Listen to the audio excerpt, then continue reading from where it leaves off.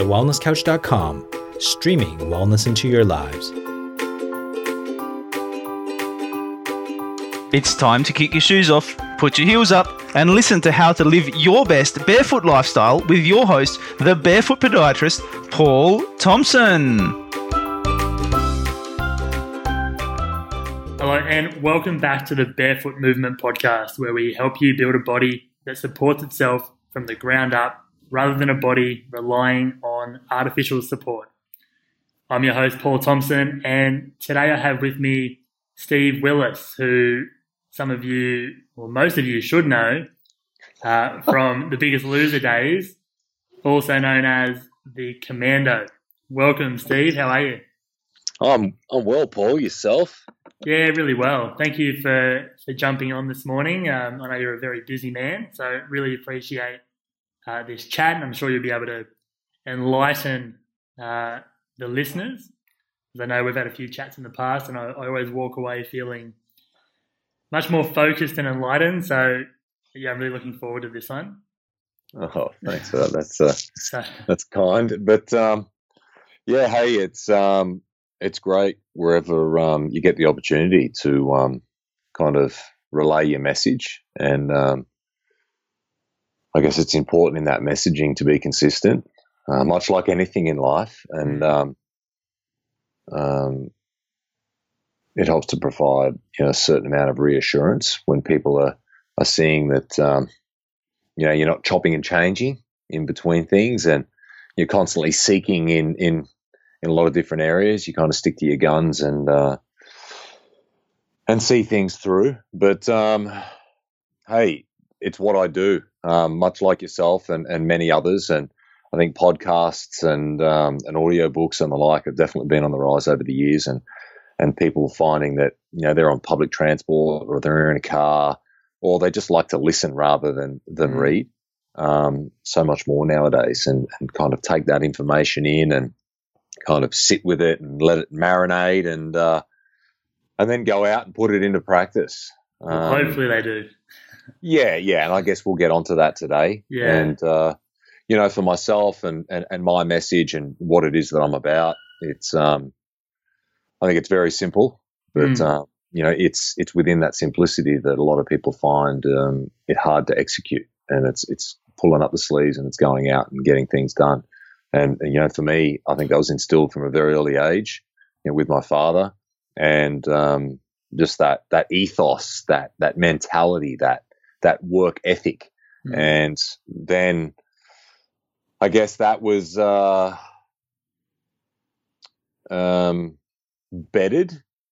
embedded more through my late teens into my 20s when I was in the Army, and the work that I did there. And just my understanding around what it takes to achieve certain things, and the job that I did in the Army, a lot of people don't do on a regular basis. And hey, that's just the requirements of that job description. But in leaving the military and moving into health and well-being, health and fitness, we all have different I guess words to define, or kind of, give some understanding or context to what it is that we do.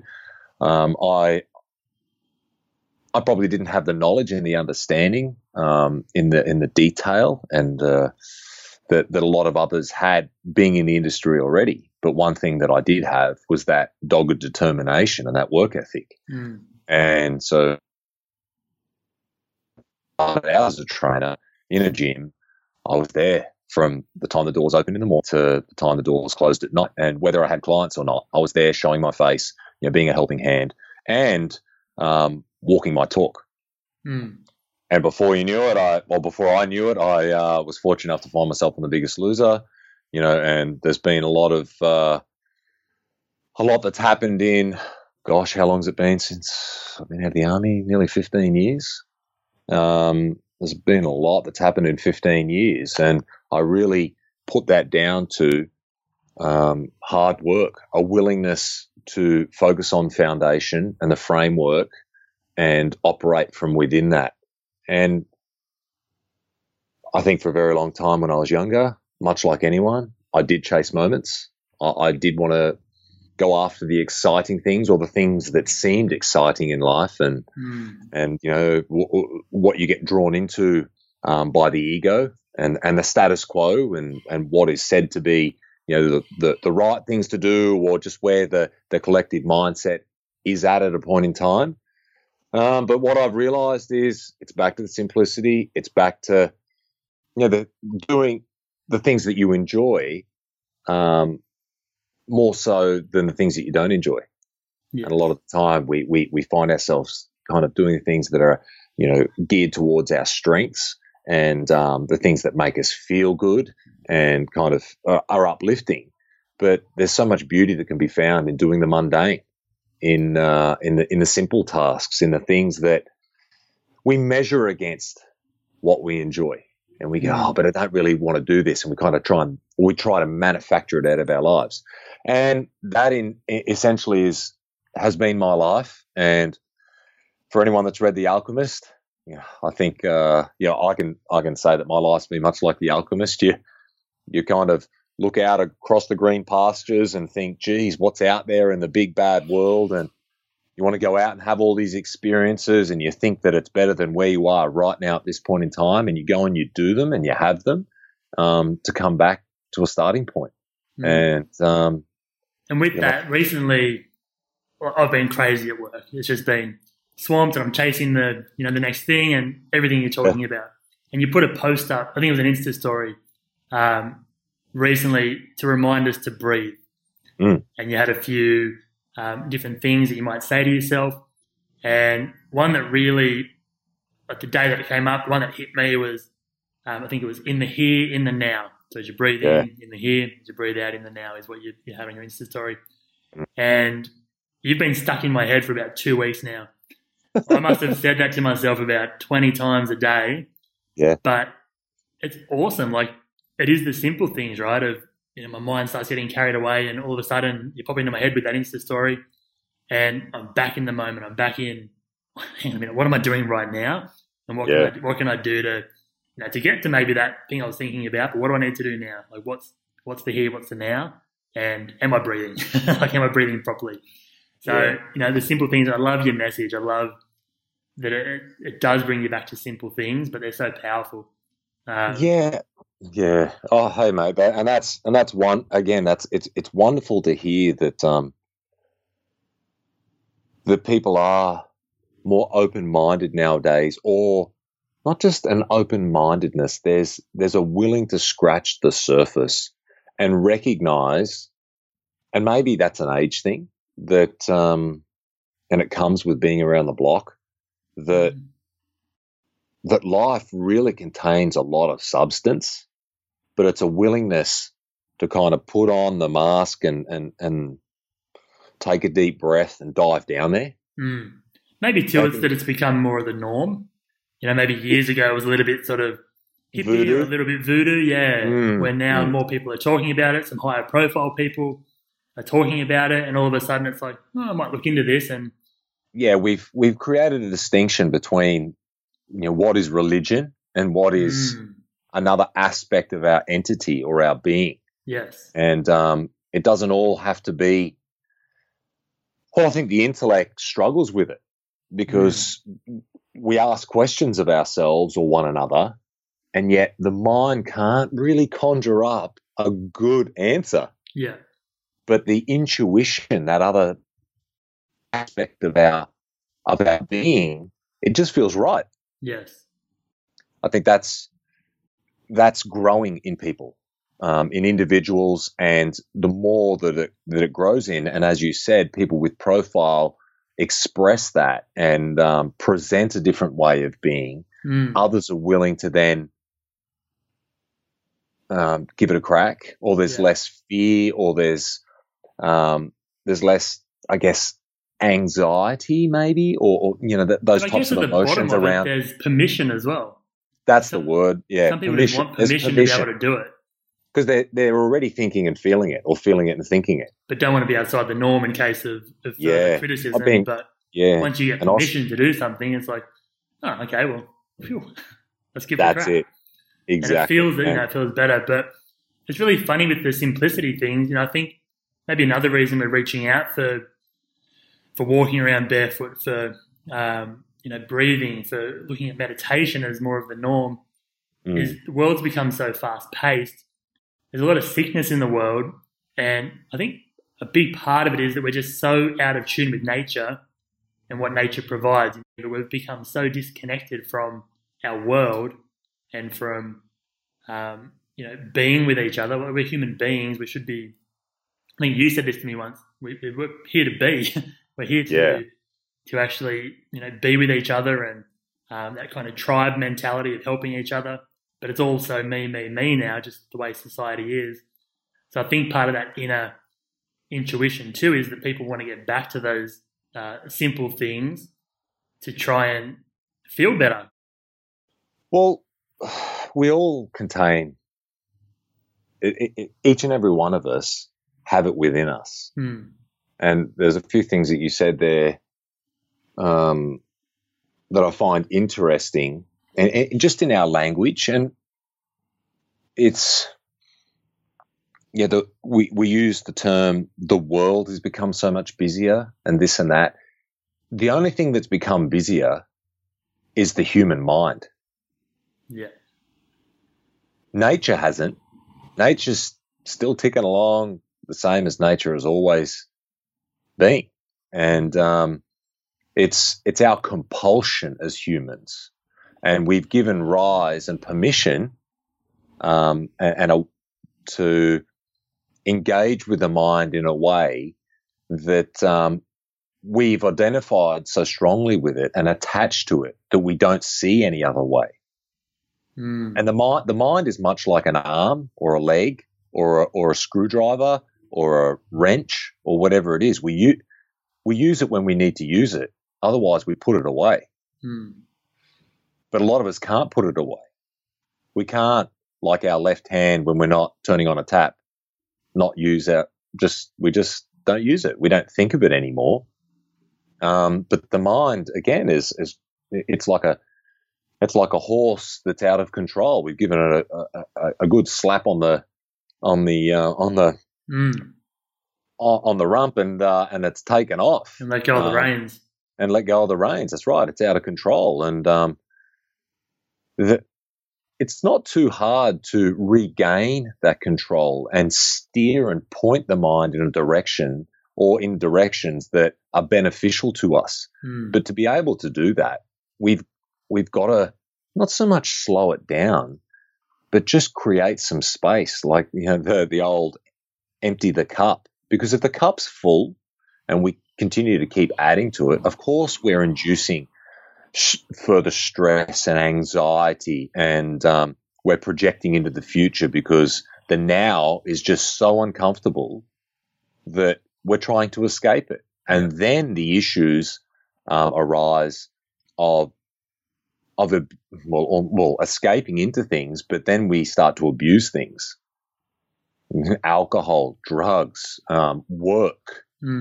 We've become entrenched with this behavior and ways in which we deal with things, the coping mechanisms, that we can't see the light at the end of the tunnel. We've layered all of this stuff on that we don't even know where it starts. And they're all symptoms. They're not the root cause. And the root cause is because we're running. From a very early age, we're shown that, we kind of pass that baton, much like in a relay race, that's how we behave. That's how humans operate. And if we want to, if we truly want to have impact and a positive effect on the generations to come, we've got to show them the way. Or it's through our rambling, like the dog, or like the dog chasing its tail. It's through presenting a way of being that the next generations go, hell, I don't want to be like that, and they go exploring. And it's much like some of the generations that I'm in my 40s that came before me, the way in which my my father brought me up, my uncles and the men in my life who were of those older generations. There was a lot of ignorance. There was a lot of anger. There was a lot of aggression. As a kid, be seen but not heard.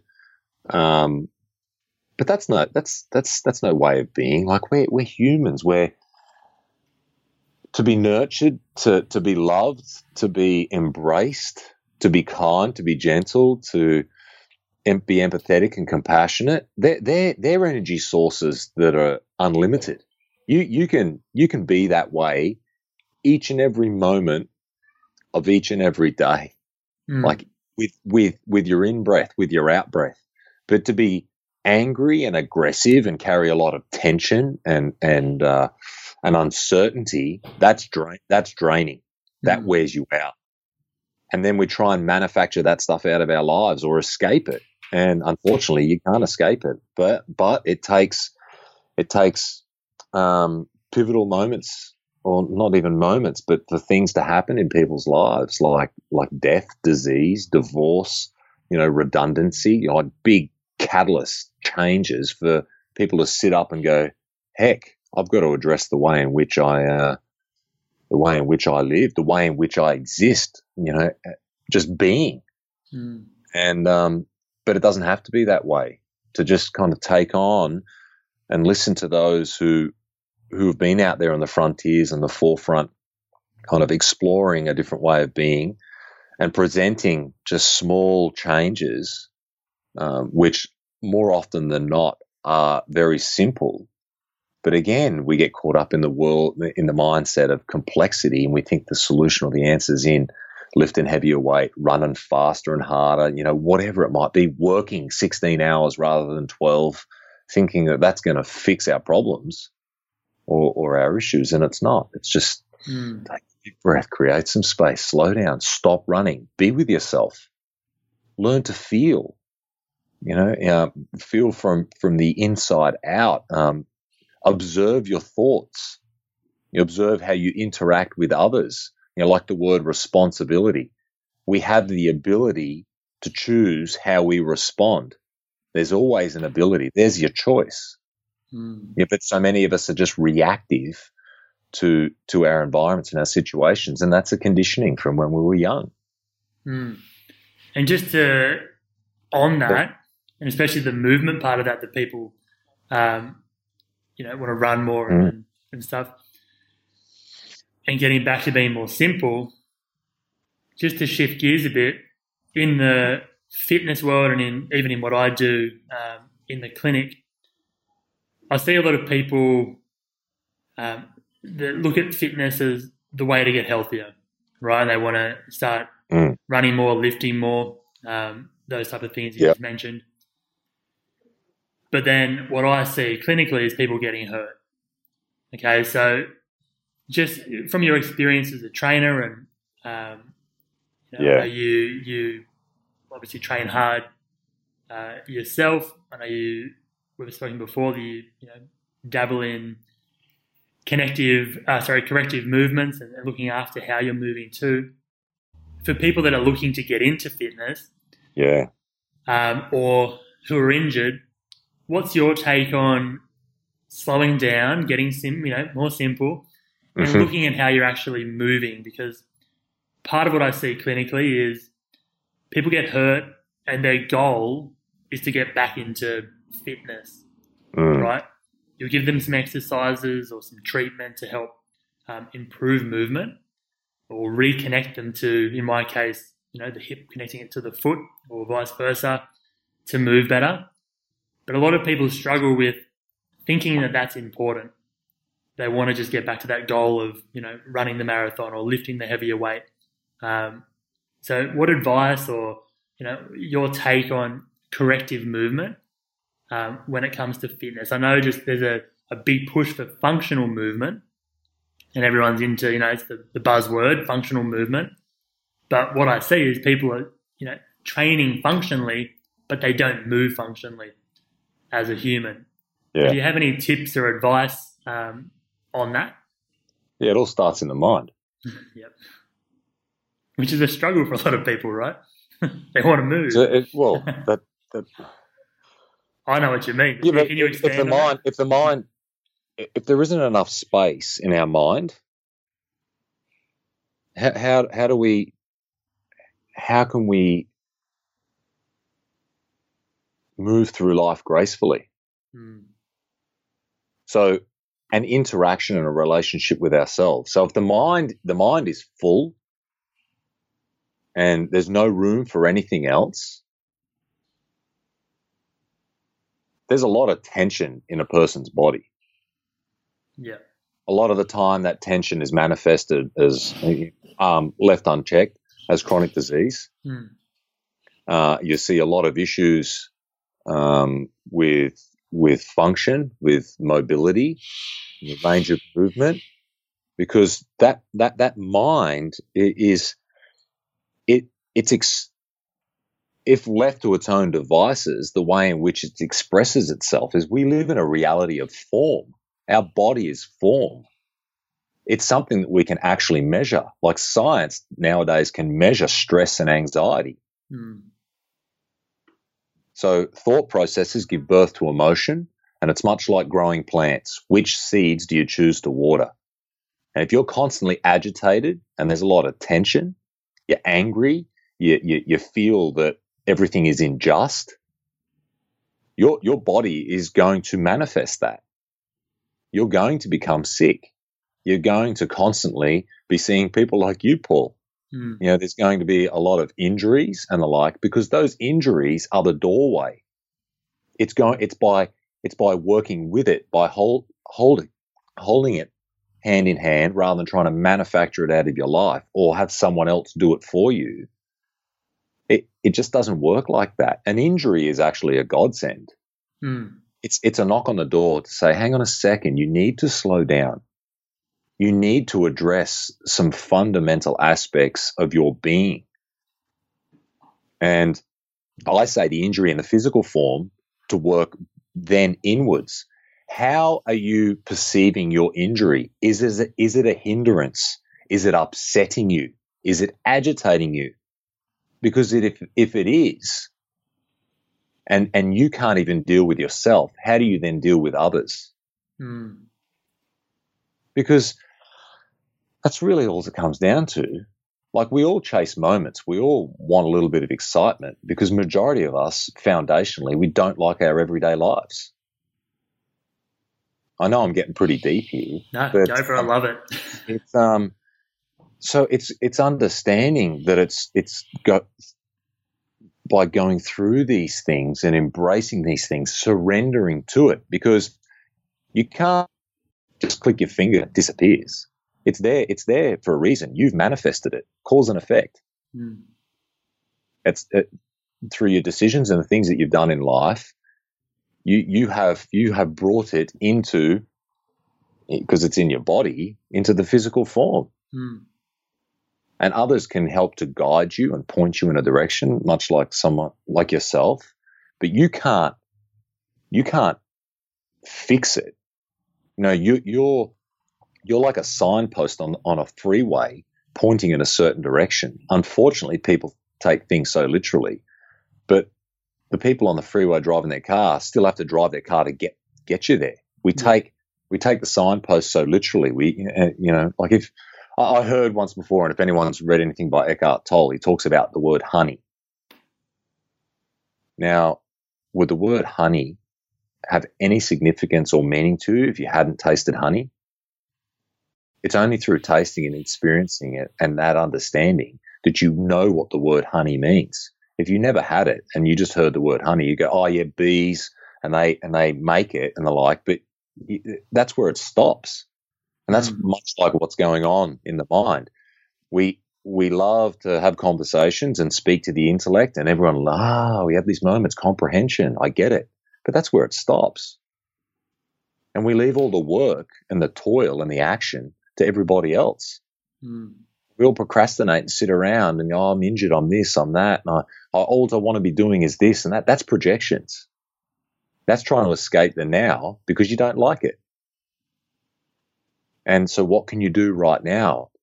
Well, if you're finding it hard to do anything, firstly, you've you've got to create space within your mind. Yeah.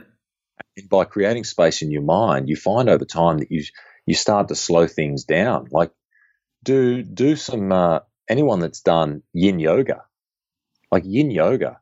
You go and do yin yoga, and they put you, or you put yourself into positions or holds, or you can almost call them stretches for a minimum of 3 minutes. Like that challenges a lot of people. Now, just sit quietly, not even doing yoga, with your legs crossed, and try and sit upright. Most people can't even sit with their legs crossed because they don't even have the function nowadays, on the floor, and breathe into your belly. Like that just freaks people out. Because they've got to stop. They've got to stop. They've got to be with themselves, and then they start to feel. But those feelings that they're feeling, they're foreign. So, hang on a second, what's all this stuff that's going on? Then the mind starts to ramp up, and of course you start having all these thoughts because the ego is trying to escape. It's all based in fear.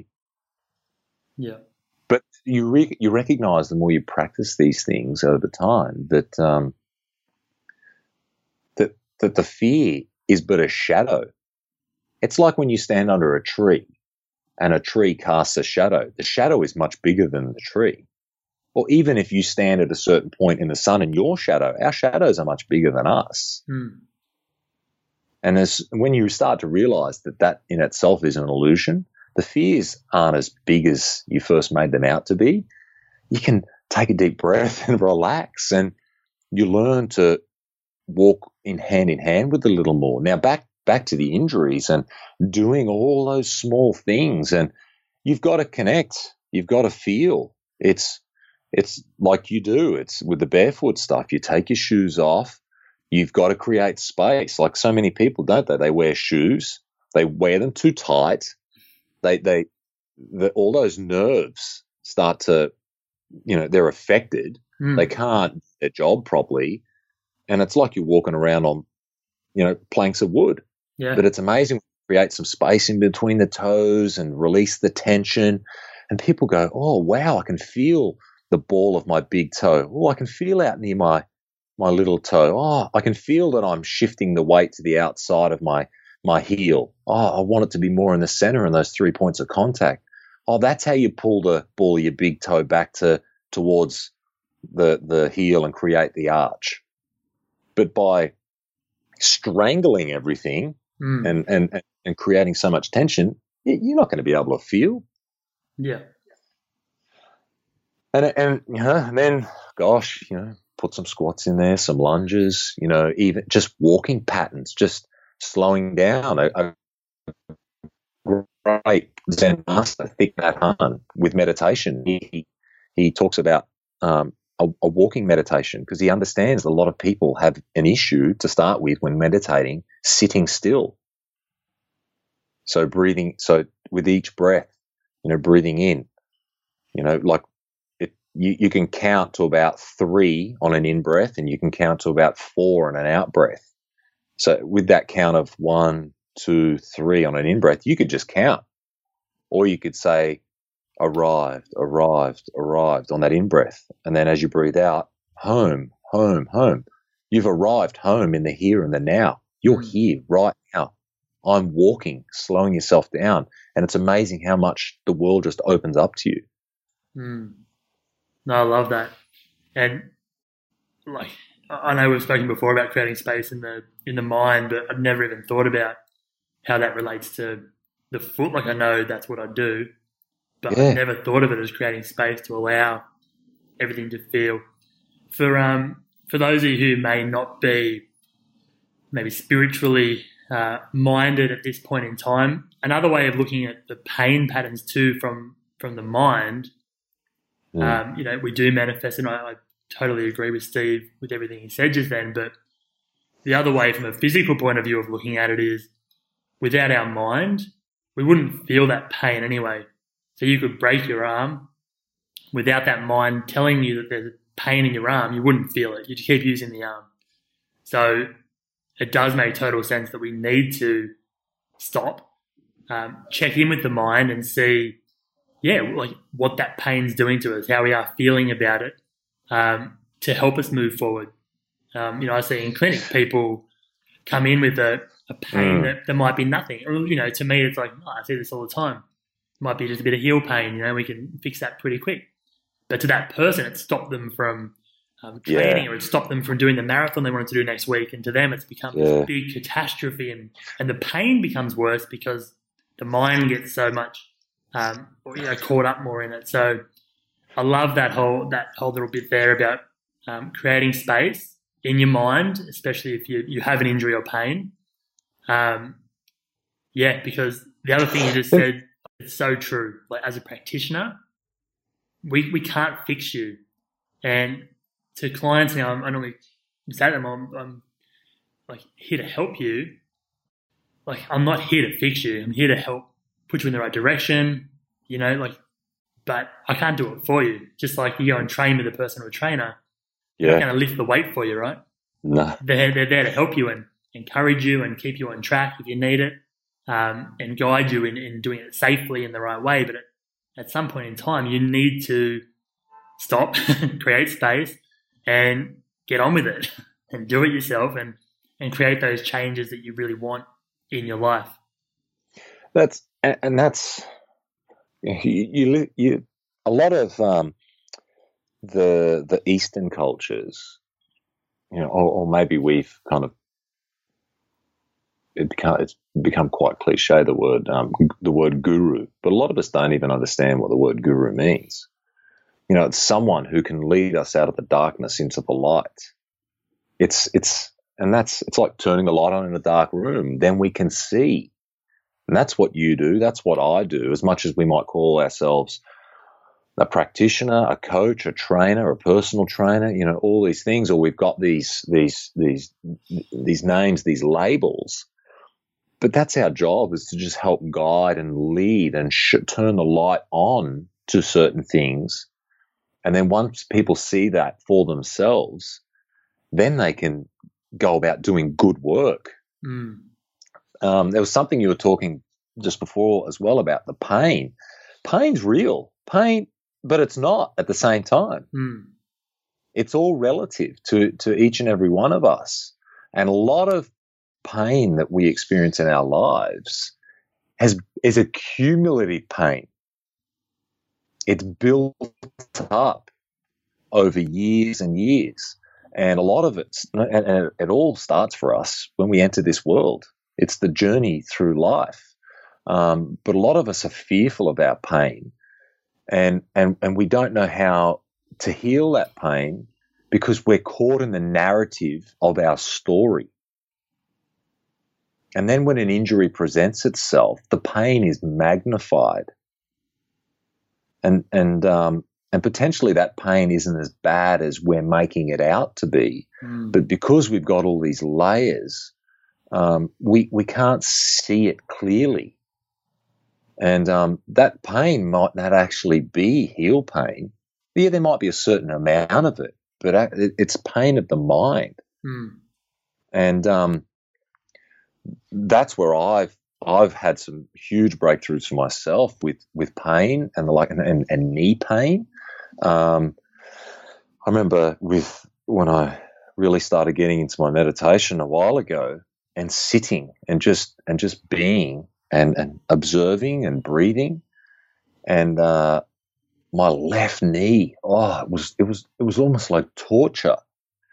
And the mind would grasp at the knee and be so drawn to the knee, and I'd create such resistance around it.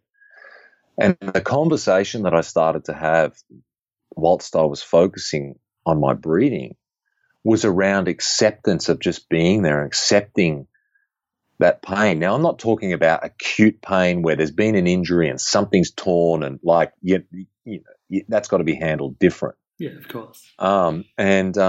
But I realized over time that I had certain attachments to that pain, and a lot of it actually was just manifesting itself in my knee. But it was pain. It was old pain. It was scars, things in my past, and things that I probably hadn't been willing to deal with. And the more that I learned to have a relationship with myself, a lot of that tension and that pain just started to fall away. And my mobility I've had bad mobility through my elbows and through my thoracic, a lot of tension in the thoracic area. I'm so much better nowadays, and my shoulders, just the mobility and the freedom. Because when I was younger, like, you think what happens when there's a lot of fear and you're scared, you become sympathetic. And what happens when you're sympathetic? You cross your arms, you roll your shoulders, you try to make yourself smaller and insignificant to try and escape, the perception of, or what you're fearful of, and you hold a lot of tension. And the more you release that, the more open you are, the more you can embrace things. I don't know. I'm sorry. I feel like I'm really starting to get a bit deep, and I hope people are going on the journey with us in this, because there is so many that for a lot of us and where we are right now in life, we have a choice, and I thought that the way that I was and the way that I was brought up for a long time was just that was it. But I've since realized that I don't need to, as a man, constantly be leaning on anger and getting agitated and getting all pent up and having outbursts and frustrated and the like. I can be calm, kind, and considerate regardless of what the environment presents to me, and be more compassionate and empathetic and conscious in whether I choose to respond or not. And just to bring Survivor into the equation here, that's why I did Survivor, is having a profile and on something like the game of Survivor, which is quite a pressure cooker scenario. You must have been pretty uncomfortable going into that. Totally, because I didn't know what to expect. There was a lot of fear. And I even said it in one of the very first episodes. I said, we can all put on this facade and make out that we're big and we're tough and, throw our egos around to try and, create diversions. But really at the heart of it, we're all freaking scared. We're all packing it. And we're all wondering whether we're going to be here tomorrow and what's around the corner. But when you can accept that for yourself, you can put a deep breath, and it helps us to relax, create a bit of space, and be more observant, be more pragmatic in the way in which we choose to or the decisions that we and choices that we decide to make. For you to stand there and just own it and just go, you know what, I'm scared, and we're all scared, like, this is new. It was huge. I thought that was it was cool. Well, and that's, I was just expressing what I was feeling. And it was just being honest. I could have put on a brave face, but is it really a brave face? Like, the brave thing is to actually be in tune with yourself. It takes guts to stand up for what you believe in and the things that feel right, like, and live your own truth. Like, that takes courage. That's bravery. That's strength. It's taken a lot of people in my life that you wouldn't see them on face value as being strong and tough and all of those things, but they've recognized that they don't need to put that facade on. To be courageous and to be brave and do things that aren't, or are true to yourself, it takes guts. Yeah, massively. Because first you need to obviously create that space and deal with it. Yeah. And secondly, you need to act on it, and be, what's the word? Like, you're vulnerable. You're putting yourself, your feelings out there, and the way of acting in fear is to put that face on and just, act tough, versus just being vulnerable and just, like you said, living your truth, and whatever comes of it. But at least you've owned up to whatever it is, whether it's the pain, whether it's the fear on the survivor, whatever it may be. Yeah, and you're not doing it for anyone else other than yourself. But through getting to know yourself better, you can have much better relationships with other people. And you find that your communication skills improve, just how you handle your emotional well-being in situations, and you're just a much kinder person.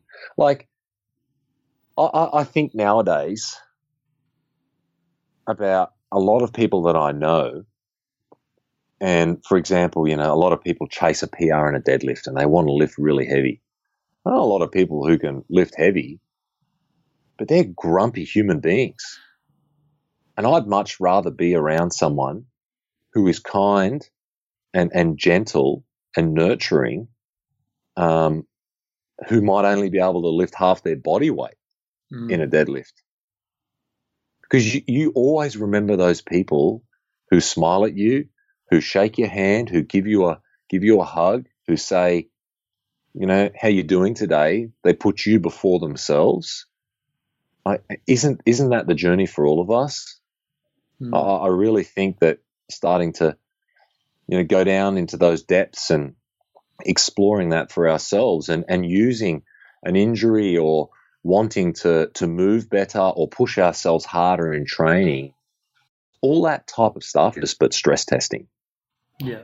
So the more pressure you put yourself under, can you still maintain that kind-heartedness and a gentle way of being?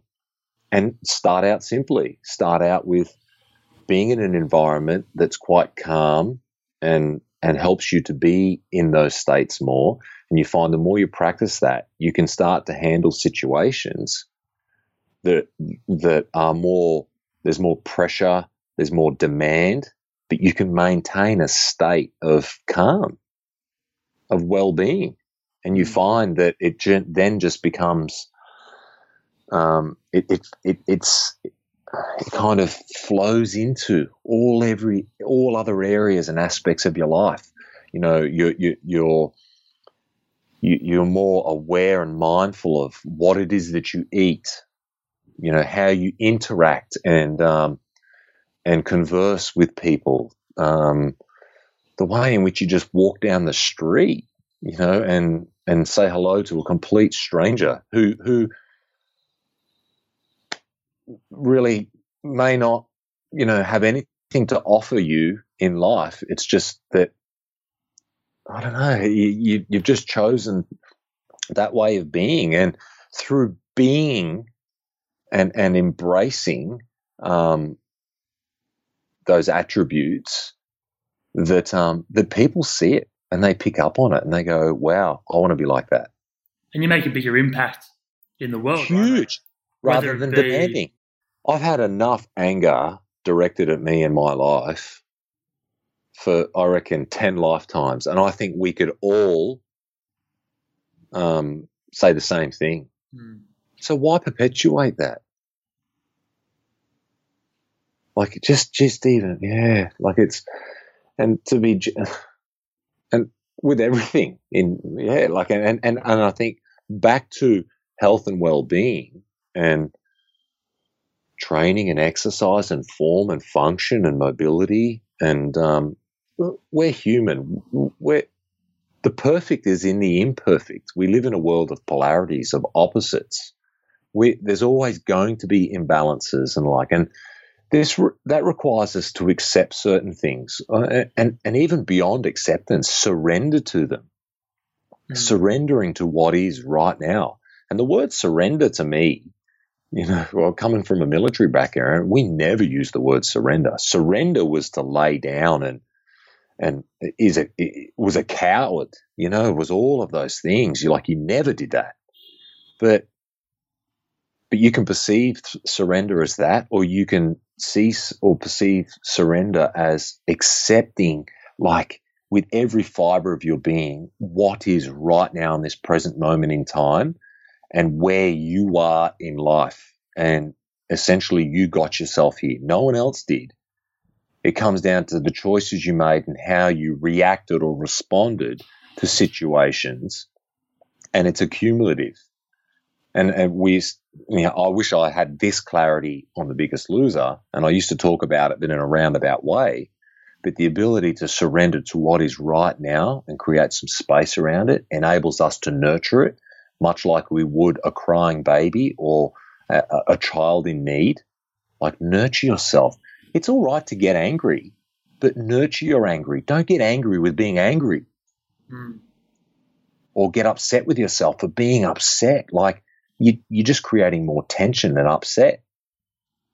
And when you can nurture those things and go, and then you start to feel things coming on, like you feel your anger coming on, you go, I don't need you right now.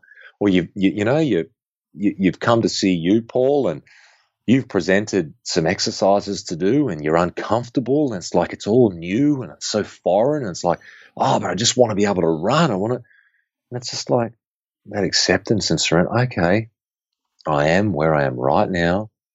I can get caught up in my story and stuff, or I can do the practical things that help me to heal and to move forward. And you find you'll heal a lot quicker. Oh, yeah. Than trying to manufacture it out. And sometimes those things heal so quickly that it feels like it's magic. It's like, can that really happen? Like I've experienced it.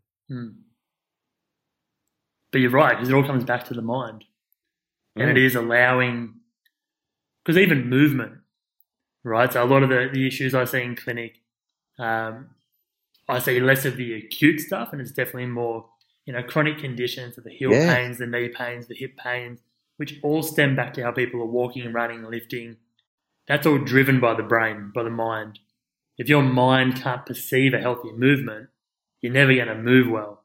You know what I mean? So, I'm loving this chat because it's really just opened my eyes to how I'm going to treat patients now as well, because a lot of it does come down to the understanding of the mind and creating that space and being kind to yourself, but also be here in the here and the now, like you just said. Yeah. To know, okay, well, this is where I'm at.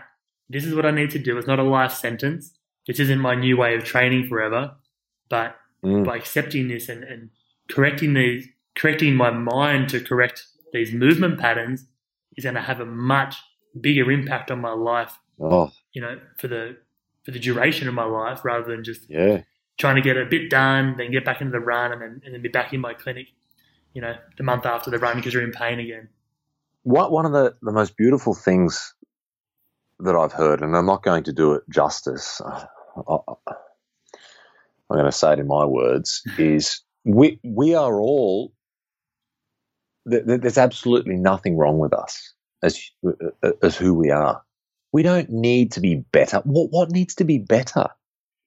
What needs to be more perfect? We are perfectly perfect who we are. What we need to work on are the things that block our heart. We've got to work on taking off that body armor, because we've been hurt so many times in our lives by certain things and the way in which we perceive them, that we've put this body armor on to protect ourselves. And then we're running around trying to do things and manufacture things out of our lives and do what the status quo says to do so that we can fit in. But all the time we're still blocking our heart. And to just slow down a little bit, do the more foundational, simple things and connect with our physical body and our being, the vehicle in which takes us through this life as humans, but also the mind and then how it perceives things, will have a profound impact on our physiology. And we are much more gentle, loving, open beings. And then we recognize that we don't need to continue running and chasing and acquiring and accumulating and this sense of power and holding people down so we can kind of create this illusion that we have the upper hand. Well, that's another thing about Survivor that I really enjoyed about it was I was a very competitive youngster in my 20s and in my 30s and doing the CrossFit and the like, and I still love some competition. But in a way that it's what I learn about myself. It's not about beating others. Couldn't care less about beating others nowadays. It's about coming to terms with things for myself, and that kind of enlightenment or profoundness in that way of thinking has helped me to transcend. And what it helps you to do is let go of stuff. And when there's that acceptance and surrender to what is, and, for me, a lot of it was my upbringing and my parents and kind of holding things against them and thinking, oh, but if only they'd done this and if only done that, they'd done that, and forgiving them and thinking and realizing they were just doing the best that they could. And unfortunately, they were victims to their own suffering. How that impacted myself and my brothers, with our upbringings, and recognizing that our parents were doing the best that they could relative to the information and the knowledge and the education that they had. And that we don't need to perpetuate their suffering. We can heal that suffering and present a different way of being, choose to live life without all that turmoil and that upset and that unrest. There's a great book that I read, Loving What Is, by Katie Byron. Her whole philosophy is about asking yourself these questions. So it's like you do some work on any sort of thought that you may have that is bringing you unrest. And the first one is it true? And it's just stopping and creating that space. And so it might be like, my parents shouldn't have, brought me up that way. And then you stop and is it true? Well, maybe it's not true. You can't 100% say that that's true because, like you just said, that's what they knew. Then if she has these other questions you go through and you end up turning it around back on yourself. And it's worth having. I listen to the audio book. It's worth, loving what is. I like it, but it's that, like what you're saying. It's stopping and really looking at, everything is perfect as it is, and it's accepting that. And certain things happen that, are wrong and horrible, to people.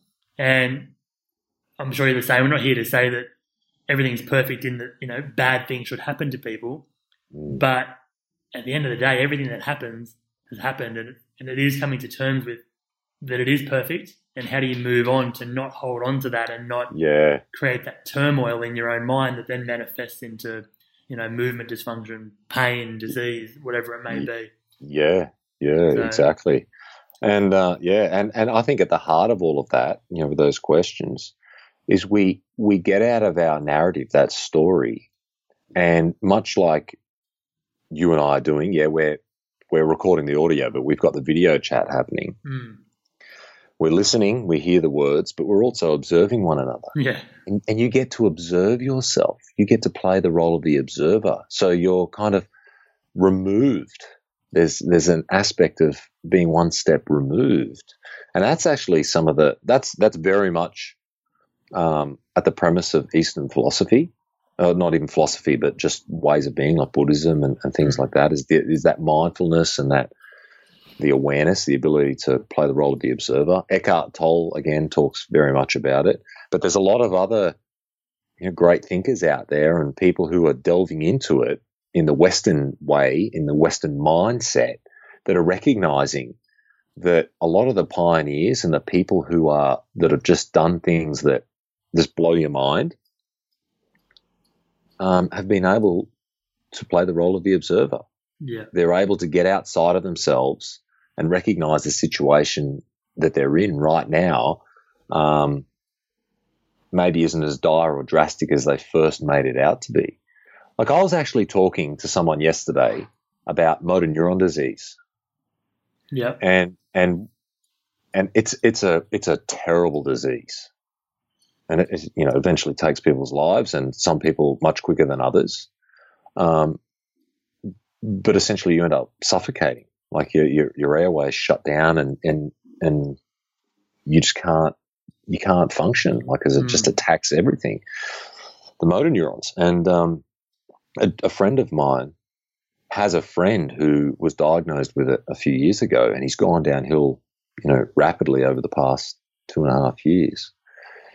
And he said now they're experimenting with opioids to help relax the mind, to allow the physiology and the body to deal with what's going on. So therein lies something in itself, because the mind starts to a lot of this stuff, and I can't breathe how I really breathe. So it starts to freak out, which sends the system into overload. Yeah, whereas when you calm the mind, where you calm the mind and create that space, and they're having to use, obviously, opioids and things to do that, the system can then kind of go into autopilot, that back to its parasympathetic state, and work through the issues at hand for itself. It's the mind that creates the tension and screws the system up. Yeah. That's and I was huge. like, damn, Yeah. I know. And science and the like are recognizing that. That's crazy. It's not to say that it's overly healing, but I think from moment to moment, breath by breath, for some, it helps them to be a little more at peace and calm about where they are. Because like anyone, put yourself out in the middle of the ocean and tread water. Because the wind's going to come up, the swell's going to come up. You're going to start drinking seawater. How long can you tread water? Then the fear's going to set in. The mind's going to get the better of you. But the more you can stay calm and relaxed, the longer you'll sustain energy, and the more you'll be able to just tread water and be. But if you become overwhelmed rather quickly, well, you're going to be a lead weight. Yeah, really quickly. Really quickly. And that's exactly it. So from a practical point of view, what are some tips that you have for people to just start today, to start just creating that space in the mind and heal? Some things I do with my clients, we warm up. If we're doing a training session, we warm up. We do a general warm-up, so it might be on a stationary bike, the row, might be a bit of running, skipping, whatever. Just get the system prepared, and then we go through some functionality range of movement. So I'll use some yoga type movements. So go down into inchworm into a push-up hold, like the top position, ready position. Mm-hmm. Do a downward dog, and a lot of people use time as their measure in holding things and doing things. But rather than doing that, what about you go into a position and you hold it for 10 breaths? 1 breath in, 2 breath out, and you go up to 10. Then you come back into the push-up position. Another 10 breath hold. So what you're doing by taking yourself in this time under tension in these holds, it's isometric. But you're also under that tension teaching yourself to just be a little more calm and create some space. Then you go back into a downward dog again. You come back and you bring your left foot forward up to your left hand into a lunge position. Stretch out through the adductors and into the hips. 10 breath count. And you just go through this, and you get it, and then from there, get the client to sit down into a squat, like a bottom position squat. It doesn't have to be an active squat as we would if we were going to exercise. More but resting, just for that function. Squat. The resting, that's right. I call it a passive squat. And then 10 breath count. Walk the hands out into a supine bridge so that you're getting a good stretch through the biceps and the pecs, but you're also working that posterior chain, hamstrings, glutes. Feel your feet. You might not have shoes on for this. Feel your feet. Feel the balls of your feet. Because so many people get cued heels, heels, heels. But actually the balance, we should be able to feel, as you can correct me here, is feel our entire foot. But majority of the weight distribution should be through that midfoot. So we should be able to feel the plant, that plant through the ball of the big toe. Because we so often nowadays laterally load that we forget that medial line. and that plant down through the big toe. Learn to feel that. Work that with your breathing. Observe it. Be it. And I do this with clients, and before we've even actually done any other type of training, like a warm-up, and we've just done a bit of a warm-up and some mobility, range of movement, then maybe move into, you got me? Yeah, maybe move into some single leg Romanian deadlift type positions, just even with your hands, just working balance and contralateral movement and the like. They're like, wow, I feel awesome. I feel connected. I feel more mobile. I feel more open. I don't feel as stressed. And all you've asked them to do is actually be kind of gentle with themselves and go through some. And then when they've got that space and they can express themselves so much more, like express yourself in a small bedroom. It's pretty difficult, eh? Yeah. Now go into a bigger room and express yourself. You've got greater ability. Then go into a bigger room again. The more space we have, the more room we have to express ourselves. So why not create the space in your body? And there's practical tips. Yeah. And other ones are when you are starting to feel really overwhelmed, go for a slow walk and connect with your breath.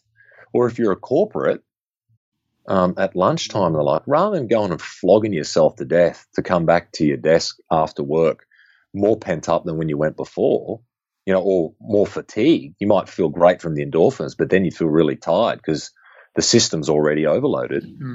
Go to a park and take your shoes off and connect with the earth and sit under a tree and cross your legs and just breathe for 5 minutes or 10 minutes. You feel and these better. You do. Yeah. But these are things that people go, there's disbelief. Oh, this isn't going to work for me. Oh, I've got to do this. There's the compulsion. And again, something from Survive that I took away. I've lived my life training, exercising, being out there on the edge. And I've identified with that, and I attached to that way of being.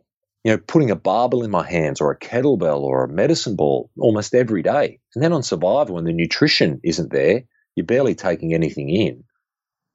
And you really want to conserve your energy because you're feeling, like you just don't feel like yourself. And then you're like, there isn't a barbell to be seen. There isn't a gym floor. There isn't any of this. And they're like, well, who am I? Who am I? Like, you don't have the energy in to do a Tabata session. Like, you could bash out some Tabata squats and push-ups and burpees and what have you. But there's no way you're going to do that because you want to conserve that energy for the upcoming challenges. But you also need a certain amount of energy to contribute and be of service to your tribe and maintain a certain level of morale around camp. And to have morale, what did we need? We needed fire. To have fire, we needed to go and collect firewood. We needed water. You had to go and collect water. We had to forage to find food. That all takes energy. But if you can't accept those mundane tasks and you're completely spent, you're going to sit on your backside and wish that you weren't there. And then what are you going to do? Your mind's going to wander and project into the future. When I'm home, I'm going to do this. I'm going to eat this. Well, guess what? You ain't there. You're here right now on a beach, sleeping on the ground, needing to keep a fire going. And how are you going to do that? And these are all things in everyday life that we don't particularly have to deal with because we as humans, we are quite smart, and we've created environments and cities and things that give us those comforts. And I think we sit back enough and reflect and show enough gratitude for those things, because if we weren't working and toiling hard like we are in our businesses and what we're doing nowadays, we'd be out foraging. We'd be out, chipping the ground to pull out the weeds, to grow the food, to be able to eat. Everything would be geared around eating and about surviving. Yeah. And that's where I think a lot of us, the breaking out of that that collective ego, that group ego, that thinks it's better than it is in the cities, because it's insulated, much like we insulate electricity to keep us alive. We've insulated ourselves from nature. We don't need to heed the advice of nature. Well, I guess your perception of survival perception changes too. That's right, and it all comes back to ourselves, and each and every one of us, and the more of us that are willing to be introspective, and observe our little nuances and the silly things that we do, that we can actually have a smile at, and just go, there I go again, just acting like a 5-year-old, accept that about ourselves, be a bit what's the word? Self-effacing. Like we can actually see those things in ourselves rather than denying ourselves those things. We heal ourselves, and we don't just heal ourselves; we heal others, because the way in which we handle situations our energy affects others. Like you would get clients that come in that are quite agitated and worked up, and after a session with them, you're like, oh man, you feel heavy in your chest. You feel sorry for them, but they're so caught up in their stuff that they can't be practical about the solutions you've provided to help them work their way out of it. And it wears you down. Like, why do so many? Now you got me on a roll, mate. Why do so many, especially the Eastern cultures, again, when they massage, they don't wear shoes? Because they earth themselves out. They ground themselves out. So the energy that they're a conduit, aren't they? They've got to give energy, but they're also receiving energy. And by wearing shoes, and especially rubber-soled shoes, well, you disconnect yourself from the earth essentially. Yeah. But by grounding yourself out, you help to balance the energy. And there's science around that too now. Totally. Like around there's lots of it. Yeah, exactly. Yeah. And that probably goes for all of us, not just massage, right? Like you are connecting with people all the time, but for majority of us, we're getting around in insulated shoes and we're not discharging that negative energy. So there's another tip. Yeah, and get your shoes off. And we take and even observe how you feel when you're around people who are uplifting, who motivate you, who inspire you, who are calm and kind, and you don't feel like your feathers are being ruffled or you're carrying any unnecessary tension. Then be around people who are constantly agitated or a victim to their own suffering, and you're worn out. We make movies about vampires, and we make out that vampires suck blood. But what blood is a tangible thing. And so is energy, except we just can't see energy. Yeah. The true meaning of a vampire is someone who constantly saps or sucks out the life and energy of other people. They're needy. They're energy vampires. They constantly need that to get themselves through. And it's very draining. It's draining for that person as much as it is for the people that they kind of attach themselves to. Yeah. And if there's any practitioners that are listening to this or anyone in the health and well-being space, it's important to create space for yourself and to have some time out and be there for yourself, because otherwise you're going to walk the same path. That being that candle or that flame in the darkness, at some point, if you're not conscious of that, the darkness will snuff your light. Yeah. And I guess it's probably important to mention, I'm assuming this is the same for kids, right? Like we need to create space for our kids.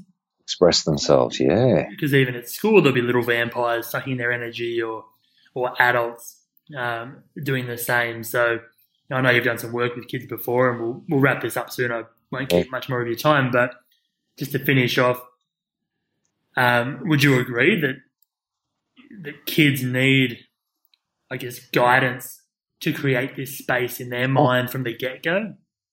Totally. It's more innate in children. Yes. I think when we're born and we come into this world, we're wise. we're not. We don't see the world as separate. We're separate to the world and to nature. We train in that, as you know, that's trained into us. And it's not until we get a little bit older that we go, hey, hang on a second, and we become a little wiser through our experiences. But children need to be guided. They're blank canvases. We as adults need to present particular ways of being and environments that are conducive to, I guess, to more healthy behaviors and habits and the like. And it's much like growing a garden. Do you want flowers and vegetables that you can eat? Well, not flowers you can eat, that are beautiful, or do you want weeds? Yeah. You've got to. The environment needs to be conducive. You've got to cultivate. You've got to nurture. And those things require a lot of different